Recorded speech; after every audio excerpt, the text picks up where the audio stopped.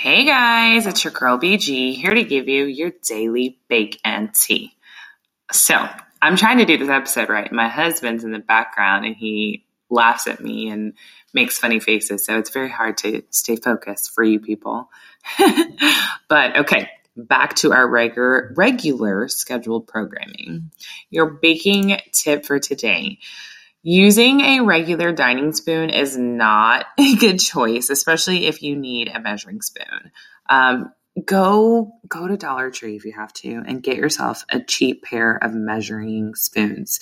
It makes all the difference when you are making a recipe. And I know some people, like especially when I'm cooking, not so much when I'm baking, but when I'm cooking, I season and add things based on just kind of how I feel and say, that feels like enough. Can't really do that with baking. It doesn't always come out right. So invest in a good set of measuring spoons. Your tea for today.